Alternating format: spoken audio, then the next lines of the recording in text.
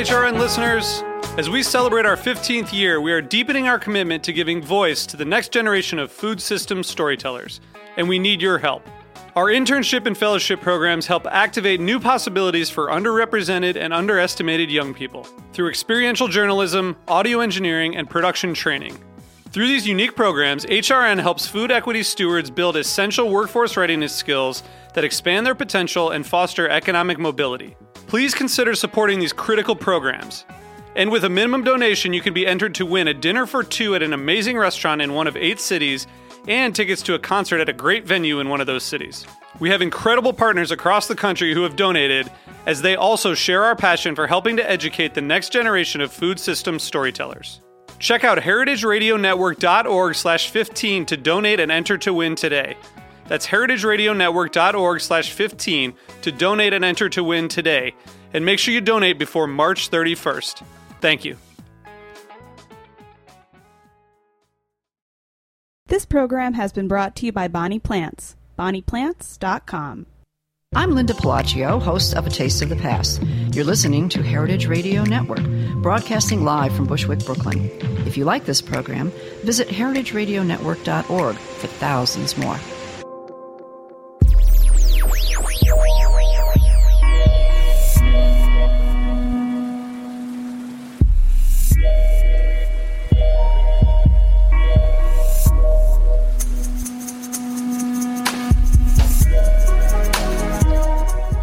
All right. Thanks so much for tuning in to the Heritage Radio Network. We are coming to you, as always, live from the back of Roberta's Pizza here in Bushwick, Brooklyn. You, of course, are listening to the Farm Report. I'm your host, Erin Fairbanks. Off air, I am the Executive Director of the Heritage Radio Network. On air, on the Farm Report every week, we talk about the nitty-gritty of food production, and today is no different. We are joined on the line by Carrie Balcom. Carrie is the Executive Director of the American Grassfed Association, and she's calling in from Denver, Colorado. Carrie, welcome to the show. Well, thank you. It's a lovely snowy day here in Colorado. Snowy? Oh, man. Well, we are kicking off this week a series that we're going to do in collaboration with Slow Food USA. We're getting ready for the upcoming Slow Meat Conference, which is happening June 4th through 6th out in Denver. So we'll get a chance to hang with you on your home turf then. But in the meantime, I thought it would be great to kick off the series with you and get a sense of what folks are thinking about in the meat space. But probably we should start by giving folks a little bit more background information on the American Grassfed Association. So if you can give us just a brief rundown of the work that your organization pursues and a touch of history on how you got here. Well, thanks. We started in 2003 when the USDA was going to put a label claim in the Federal Registry about grass-fed. It's what you can put on your package as far as what you're putting in your product. And we weren't really sure that they were going to be genuine to what we believed a grass-fed product was. So it was a group of producers we met in 2003 here in Denver, and we wanted the label claim to be 100% forage with no antibiotics, no hormones, and no confinement. So we worked with the USDA until 2007, trying to get them to do that label claim. And they decided to just put in the label claim what the animal eats, not where it eats or antibiotics or hormones. So we asked them if we could do our own third-party certified program, and they said yes, as long as it met or exceeded their standards, which of course ours do. So that was in 2007, and we started certifying for a third-party grass-fed program in 2009, once we got everything done. And it brings us up to today where we have the third-party certified grass-fed program, which is a label claim, and it means no antibiotics, no hormones, 100% forage-based diet, and no confinement, which was what we believe the consumer wants to believe and wants to know when they buy a product in the store that says it's grass-fed. Yeah. So that in a nutshell is it. Well, so now you were, prior to your work with AGA, were working as a culinary instructor at the Metropolitan State College of Denver. So how did you get engaged in the beef and grass-fed conversation? And I guess maybe we should clarify here, when we're talking about grass-fed, you guys are focused specifically on ruminants. So maybe for folks who aren't familiar, can you give us a sense of what that includes and what it doesn't? Sure. Well, ruminant animals are multi-chambered. They have one stomach, but it has many chambers, several chambers in it. So that's beef, bison, lamb, and goat for now. We are multi-species. We are working on other standards at the time. We do have producers who do have those animals on their farms, but we don't have any standards for them as of yet. How I got involved was that because of my culinary, I was raised on a ranch in South Florida, so it was a wonderful, interesting journey to get to where I am today. But my background was rural America. My family still ranches in South Florida. So because of my culinary background, the foresight of the people that started AGA wanted to bring the consumer and the culinary community in when they started this, to have not just a producer group, but we could reach out to chefs and people who were working with food, and also the consumers. So they invited me because of my background with the ranching and also with food. And also I was very much involved at that time, and still am, with Slow Food USA and here in Denver, and it's been a very dynamic chapter with Slow Food. So we all went to the meeting, and that's it as well. Like anything, I feel like you get a bunch of smart, interesting people around a dinner table, and stuff just happens. I want to hear more. I've never met or heard of anyone talk about ranching in South Florida. Is that just because it's a small part of the agricultural makeup of the state, or is it just something that we don't get to hear about further here in the north? Or what does it mean to be a rancher in South Florida? I'm just curious. Well, at one time, and I don't know the statistics now, but at one time there were more cattle in Florida than there were in Texas. Florida was a dropping off point for cattle going to Central and South America, and the old docks where the cattle barges and boats came in are still there. My family's history was that they came to Florida on a cattle boat from Spain on the way to Cuba. So Florida is a very rich and dynamic cattle industry. And people seem to think that it's all beaches and Disneyland, but or Disney World. But it's beautiful country. It's citrus. It's plantations. With perennial plantings, and cattle fit in very nicely with grazing. And it's rough country. There's things that are not conducive. There's water. There's mosquitoes. There's bugs and that kind of thing. But it's been around for a long, long time, and it's a great and wonderful history. Wow, that is something I'm definitely going to be looking a little bit more into, because that was not on my radar at all. Well, yeah. Grass-fed is a term that I feel like in 2015, folks, have almost by and large, if you're interested in food, have heard of. And I would say, a good percentage of those have a pretty strong sense of what it means to be grass-fed. But back in 2003, as you guys were looking at developing the criteria for your certification, I feel like the grass-fed conversation was a lot different. And maybe you can kind of, bring us a little bit back in time and talk about what the grass-fed landscape was looking like when you got started, and why it was important to develop a designation like this in the first place. Well, and you'll hear this frequently, is that all animals are grass-fed, and then you hear the ... until they're not. And so ruminant animals, cattle, beef, bison, goats, are born on pasture. The majority of them are born on pasture and kept there for a certain period of time, and then trucked off to feedlots around the country to be confined, fed, and then harvested for meat. So we had to differentiate that the animals that we're talking about are never put into confinement feeding operations. They're never given grain, which is and it gets pretty complicated. I'll try and make it, is that grain is not something that a ruminant animal is designed to eat. They're designed to eat forage or grass or cellulose, which turns into energy for them. And it's a great system, and it works very well. But you introduce grains in large amounts, and it makes the animals acidic and gives them all kinds of, can lead to disease and make them sick. Carrie, can I jump in there real quick? Because I feel like, as I'm sitting here listening to you, I think I know the difference between grain and grass, but I want to make sure that I do. I mean, can grain and grass be different parts of the same plant? Does that make sense? Like, I know that, like, when cows are grazing on pasture, other ruminant animals are grazing on pasture, they're I think of a kind of like lush green fields, and grain as something different, but not, as I'm sitting here, I'm like, maybe I actually don't understand the difference between grain and grass plant as much as I thought I did. Does that make sense? Well, the difference is that when we're talking about feeding grain, we're actually giving the animal something to eat rather than allowing it to graze. Okay.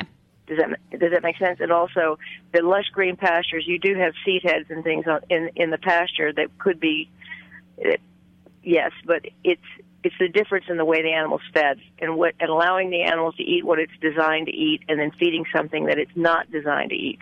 So, and then also not allowing it to graze in the pasture and holding it in a small area and confined with other animals where it doesn't have grass to forage on. Right.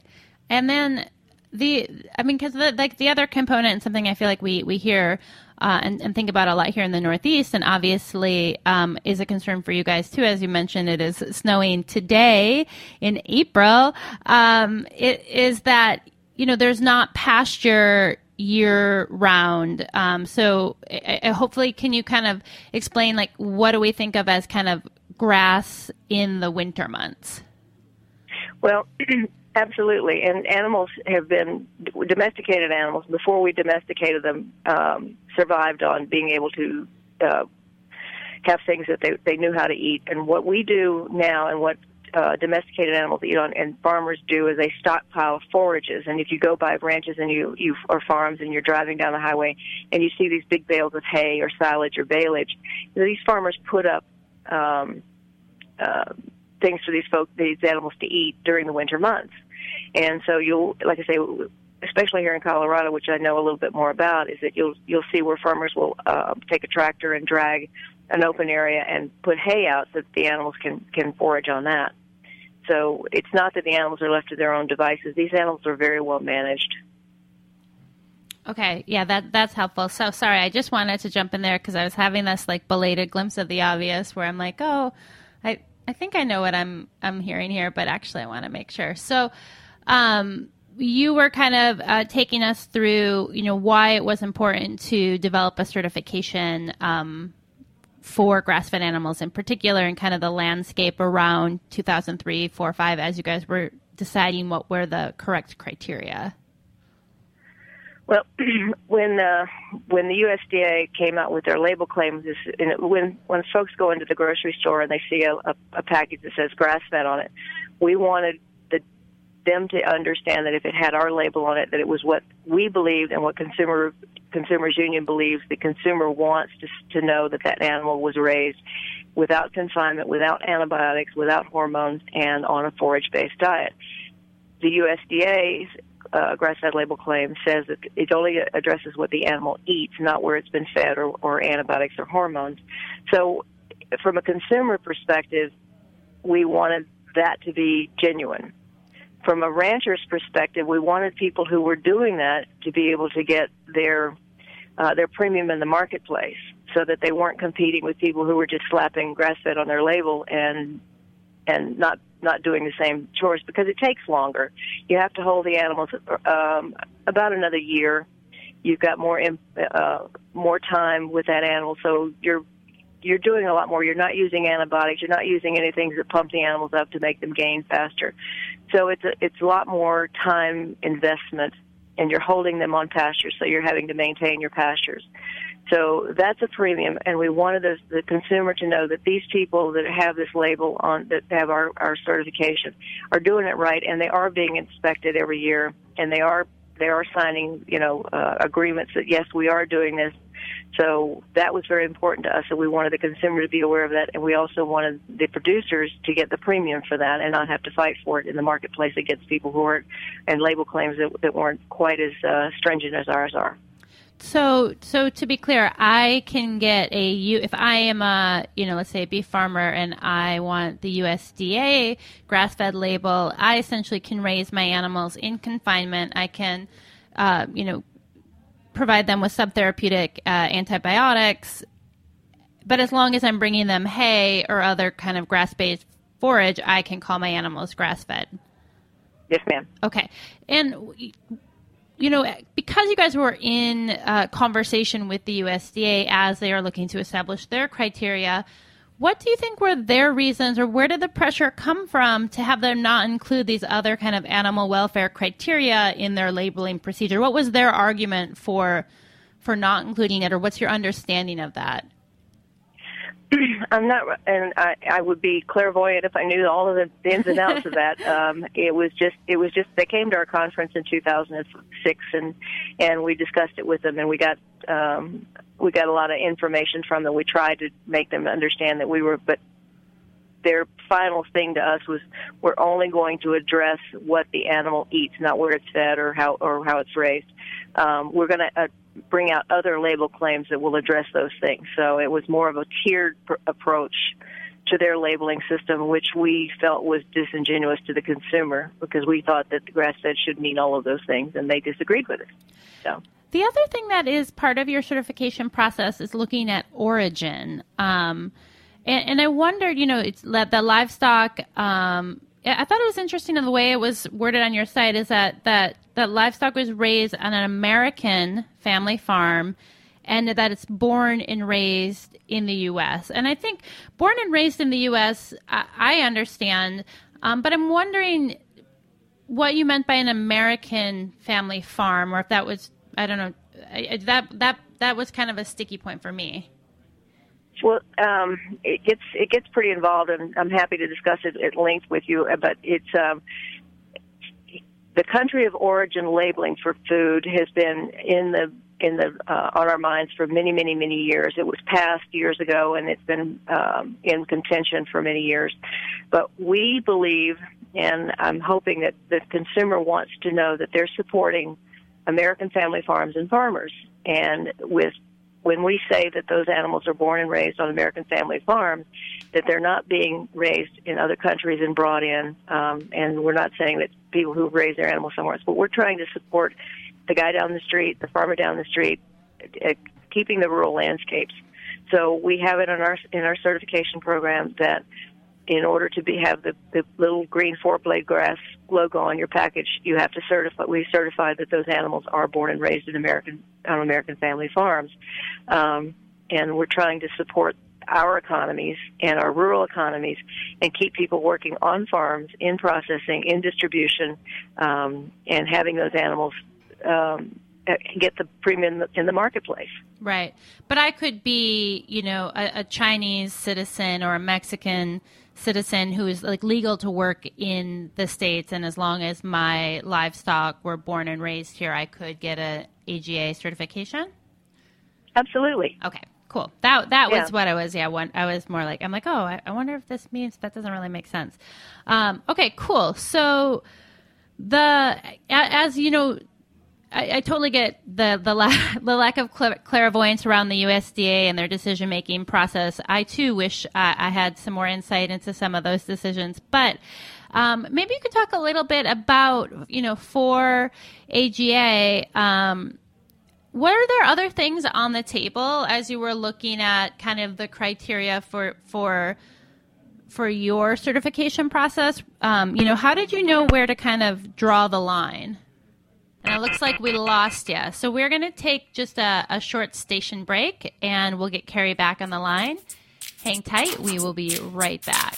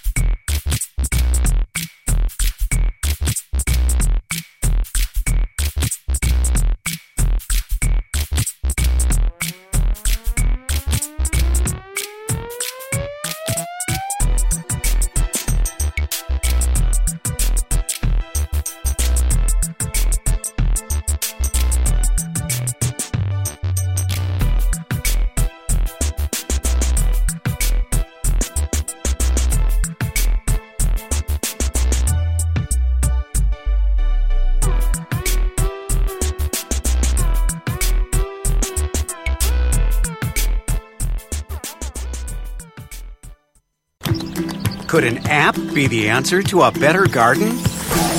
Absolutely. It's the new free app, Homegrown with Bonnie Plants. Note, track, and photograph your garden's progress. Personalize your weather and reminders.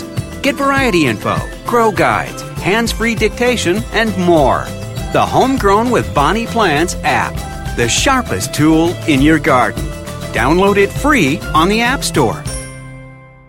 Hello, this is Mark Ladner from Del Posto, and you're listening to Heritage Radio Network. And we are back. Of course, you're tuned into the Farm Report. We are on the line with Carrie Balcom. She is the Executive Director of the American Grassfed Association. And Carrie, welcome back. Before we went to a quick station break, I was asking a little bit about when you guys were kind of deciding on the criteria that you would include in your certification process.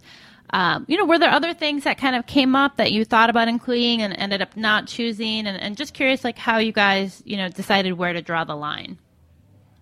Well, the one great thing about AGA and Witness Formation is that the bulk of our certification process and standards process are producers.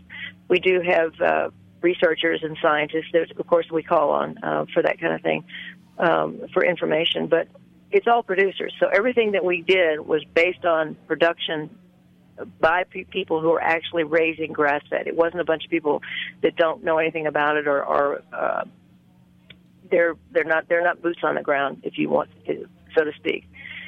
So as far as things that we wanted to put in there, we made it very user-friendly for the producer.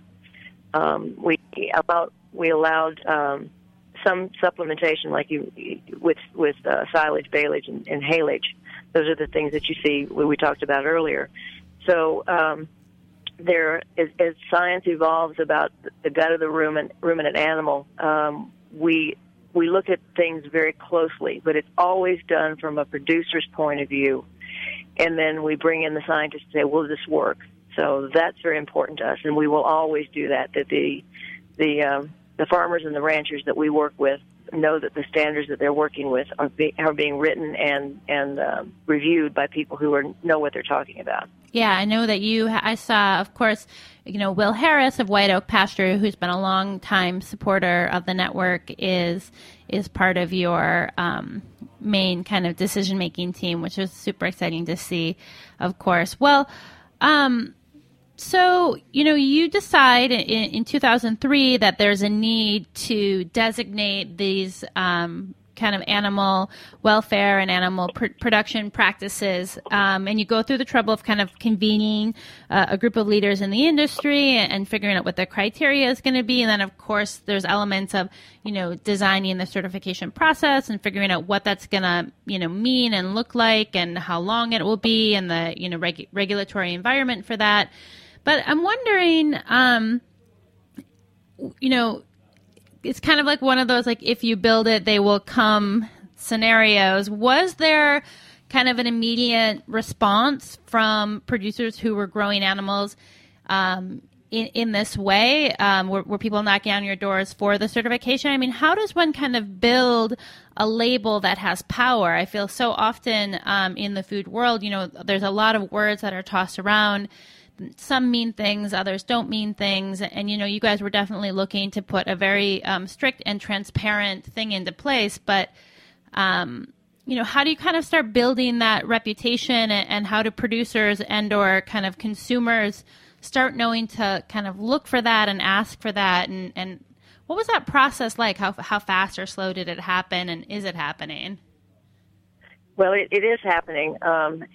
It's hard to quantify it. We started in 2003 with about a dozen members, and so we've definitely gotten bigger since then. We're up about, we're way up there now, and I don't have the figures in front of me. I apologize, and I didn't ask the database person for them this morning. I guess I should have coming into this call. But when you have people who, and if you look at our board of directors, and if you look at their producer members on our website, and quite frankly, we built very organically. We didn't have a lot of money. We don't have a lot of money. We work very closely with producers. We don't charge a lot of money for the certification because we don't want to put that burden on the producer to have to maintain a very expensive auditing process. So it's all very organic growth.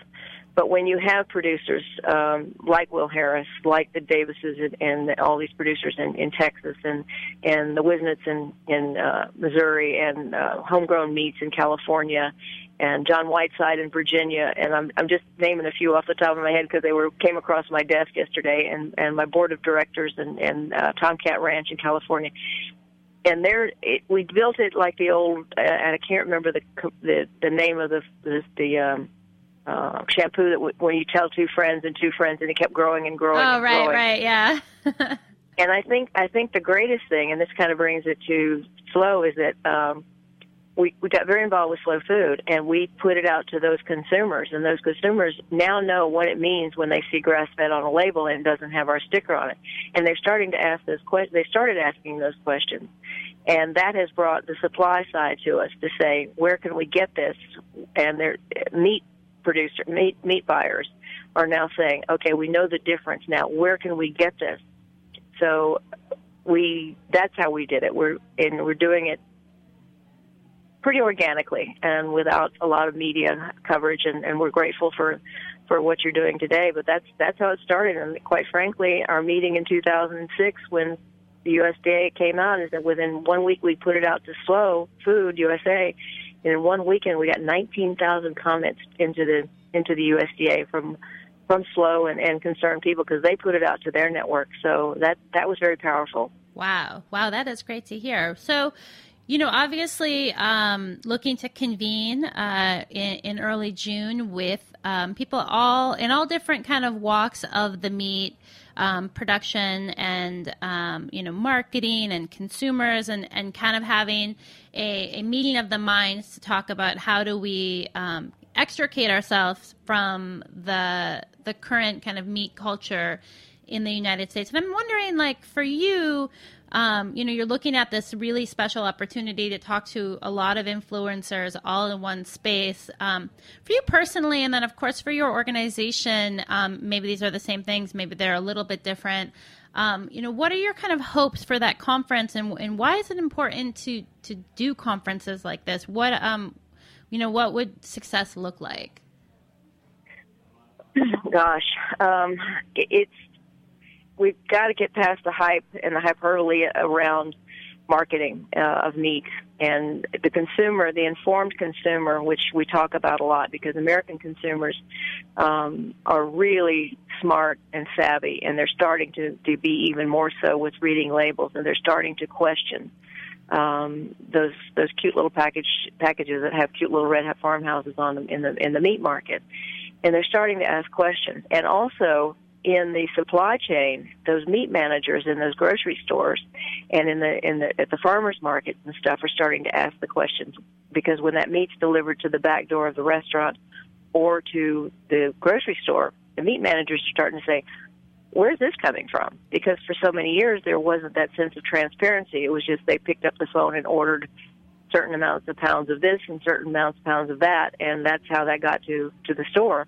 And those meat managers and those meat people in the supply chain are very important, and they're making the change as well. And we're very, very thrilled that we get lots of calls from people saying, "Tell me about this, educate me about this." So I think it's the conference in June, with having that conversation, they're starting to question everything, and I think we should. So that's where that's coming from. And again, I can't say enough great things about the way that Slow just picked up the gauntlet and helped those family farms. And they go to the farmers market and they question the people that are selling meat at the farmers market. And the growth of community supported agriculture, CSAs, has been great because they're buying directly from farms. And that's been very important and very powerful. And people are taking notice, and you read about it a lot.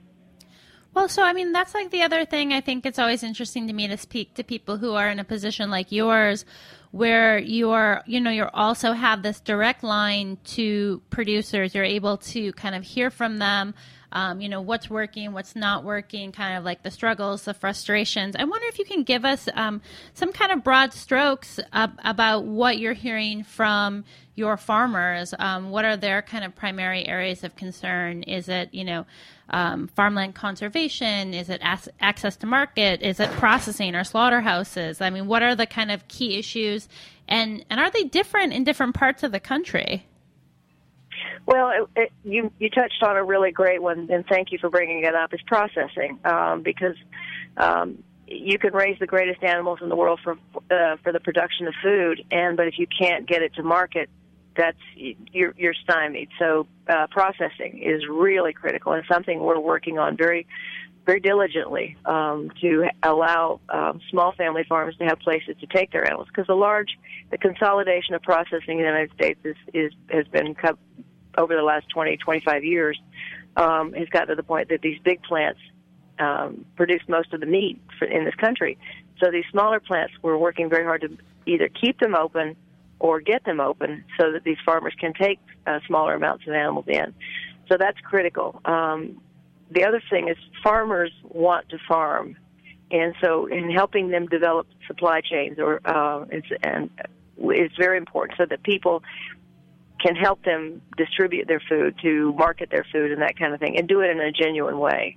So that's very important, and take part of the pie, but not all of the pie, so that these farmers can get their premium in the marketplace as well. Because it's hard. Those marketing jobs take time, energy, and effort, and the farmer needs to be on the farm to maintain the integrity of what he or she is doing. So we need that supply chain to understand that. Well, and that marketing kind of brings up another thing that we have to touch on when we're talking about grass-fed, because I think bottom line is, consumers, I feel like by and large, when they know that there is an opportunity to kind of quote unquote like do the right thing and it's within their means and their life to kind of access that, they still need to enjoy the final product. Ultimately the beef, the goat, it still has to taste good. And I wonder if you can talk a little bit about kind of like taste and flavor and kind of what you're getting in a grass-fed animal that you're not going to get in a grain-fed or a grain-finished animal. Well, it's the taste is interesting, because for years people said it doesn't taste the same, and my point was always, well, thank you, that you should taste the difference in the meat. It's a taste that's closer to the earth. There's a term out there called terre noire, and it's what the animal is eating is what you should be tasting. So whatever grasses and waters and all of the things that are in the soils that animals been raised on should come through in the product. It is a little bit more dense. It's not you can't cut it with a butter knife or a fork in a lot of cases. You should be able to enjoy it. It chews a little better. It's a little beefier or denser. So, and I think that the American consumer is now realizing that it shouldn't be it should taste different, and there should be variations in it. And something that we've said for a long time, and I've heard this from a lot of people, is that we'd like the meat case to look more like the seafood case or the cheese case. There should be variations. There should be breed differences. There should be geographic differences. There should be seasonal differences in things. When you go to the meat case, instead of just ordering a pound of this or a pound of that, tell me what I'm buying. And that's where the meat buyers come in, because they're starting to realize it. And from what I hear and from the people that I talk to when I have a chance to, is that they're excited about changing the quality and the change in the meat case too, because it's really nice to have that variety in the meat case. And what do you say? Because I'm sure this question comes up for you. We're like, oh, well, Carrie, that's all well and good. And, of course, we want to raise animals out on pasture. But, there's a lot of hungry people, and we need to feed the world. Well, we need to and this is something that I say, and I hope everybody understands it, is that as far as feeding the world, we need to give the world the tools to feed itself. and it means that we can't supply enough food to feed everyone. We have to move the centralization of food production and into other countries to give them the tools to grow and produce food closer to where they live, rather than trucking it or exporting it to other places. And that's a heady question, and that's a tough one. Yeah, I know. I'm sorry, I don't mean to put you on the spot. I just feel like it's the thing okay. that always people are always throwing that back. And I think, to me, there is like a moment where, in my evolution and kind of thinking about this question and thinking about it as it applies to the different spaces that my world touches on, I can't help but kind of keep coming back to the same place. It's like, I just think that's the wrong question. It's not that like you're already making so many assumptions when you start from that space that like our conversation needs to kind of go back in time and start a little bit sooner. I read this amazing quote the other day where somebody turned to someone else and asked, when do you begin raising a child?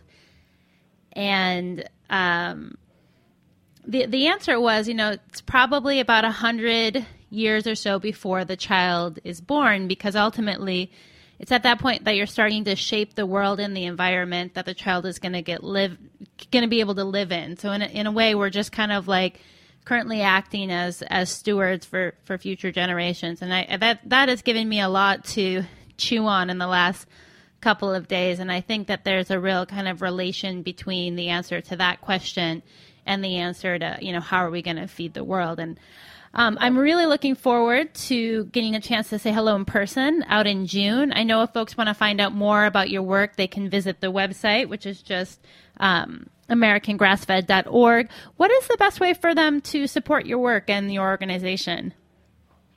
Well, read labels, ask questions, buy from family farms and farmers who are certified by us. That's the best thing you can do. It puts it right on the ground. It puts you, puts you in touch with people in your area. That's the important thing. Is that when we started in 2003, there weren't markets for these people with their animals, so they only had one market to send them to, and that was the cow-calf operation, where the cows were kept and the calves were sent off to market to be put into feedlots. And now these people are able to maintain and sell those things directly, and they get better premiums for their products. So read the labels, ask the questions. We're here as a resource to help you, guide you through that process. So that's the best thing to do, and know the difference and understand the difference, and understand that you are supporting your country and your farmers, and we're going to try and make that happen so that we're not going to be caught in a situation where we're going to be dependent on other people to raise our food for us. Well, and I think that's really important. I couldn't agree with you more. Carrie, thank you so much for taking some time to speak with us today. It was really interesting, and I hope we'll get a chance to talk more soon. Well, I'll see you all at Slow Meat in June, and thanks a lot for the time today, and I really appreciate you asking the hard questions. For folks who want to follow more of their work, definitely check out that website. You can find them on Twitter at AGA. You can find Carrie at Carrie Balcom. Want to give a big shout out to Megan Larmer from Slow Food USA, who's helping me co-produce this series. We're going to be exploring over the next couple of weeks the meat industry from a variety of perspectives. We'll be speaking with folks from the Food Chain Alliance, from Aspire, looking at kind of crickets and the future of different types of proteins. Sarah Grady from up at Glenwood, Fleischer's here in Brooklyn, the NRDC. Stay tuned. Lots of great stuff in the coming weeks on that. If you want to find out more about the conference, check out slowfoodusa.org. Also, just while we're on the topic of meat and meat matters, want to give a shout out for our friends at Chefs Collaborative, who are holding a great event here on April 28th in the city. Headliner is the one and only Rick Bayless, so definitely check that out. You can visit them at www.chefscollaborative.org for more information. Thanks so much for tuning in to another episode of The Farm Report. This episode, like all 39 of our weekly shows, is available for free On our website, speaking of our website, if you don't know, we are in the midst of a Kickstarter campaign and we need your help. Definitely click the link on our website, head over, watch the great video we put together. We are working to build you a brand new website so we can bring you more of the program you've come to count on us for in a way that's easier to find and more exciting. There's lots to explore. We go over a lot of the great details, and I hope lay out a pretty compelling case on our Kickstarter page. Kick us a few bucks, $5, $20, $75 if you want to get one of the awesome t-shirts. Lots of great prizes there. So visit us at www.heritageradionetwork.org. Check out the site. You'll immediately understand why we need to build a new one, and then click the banner on the right and become a backer today. Thanks so much for listening. Stay tuned in.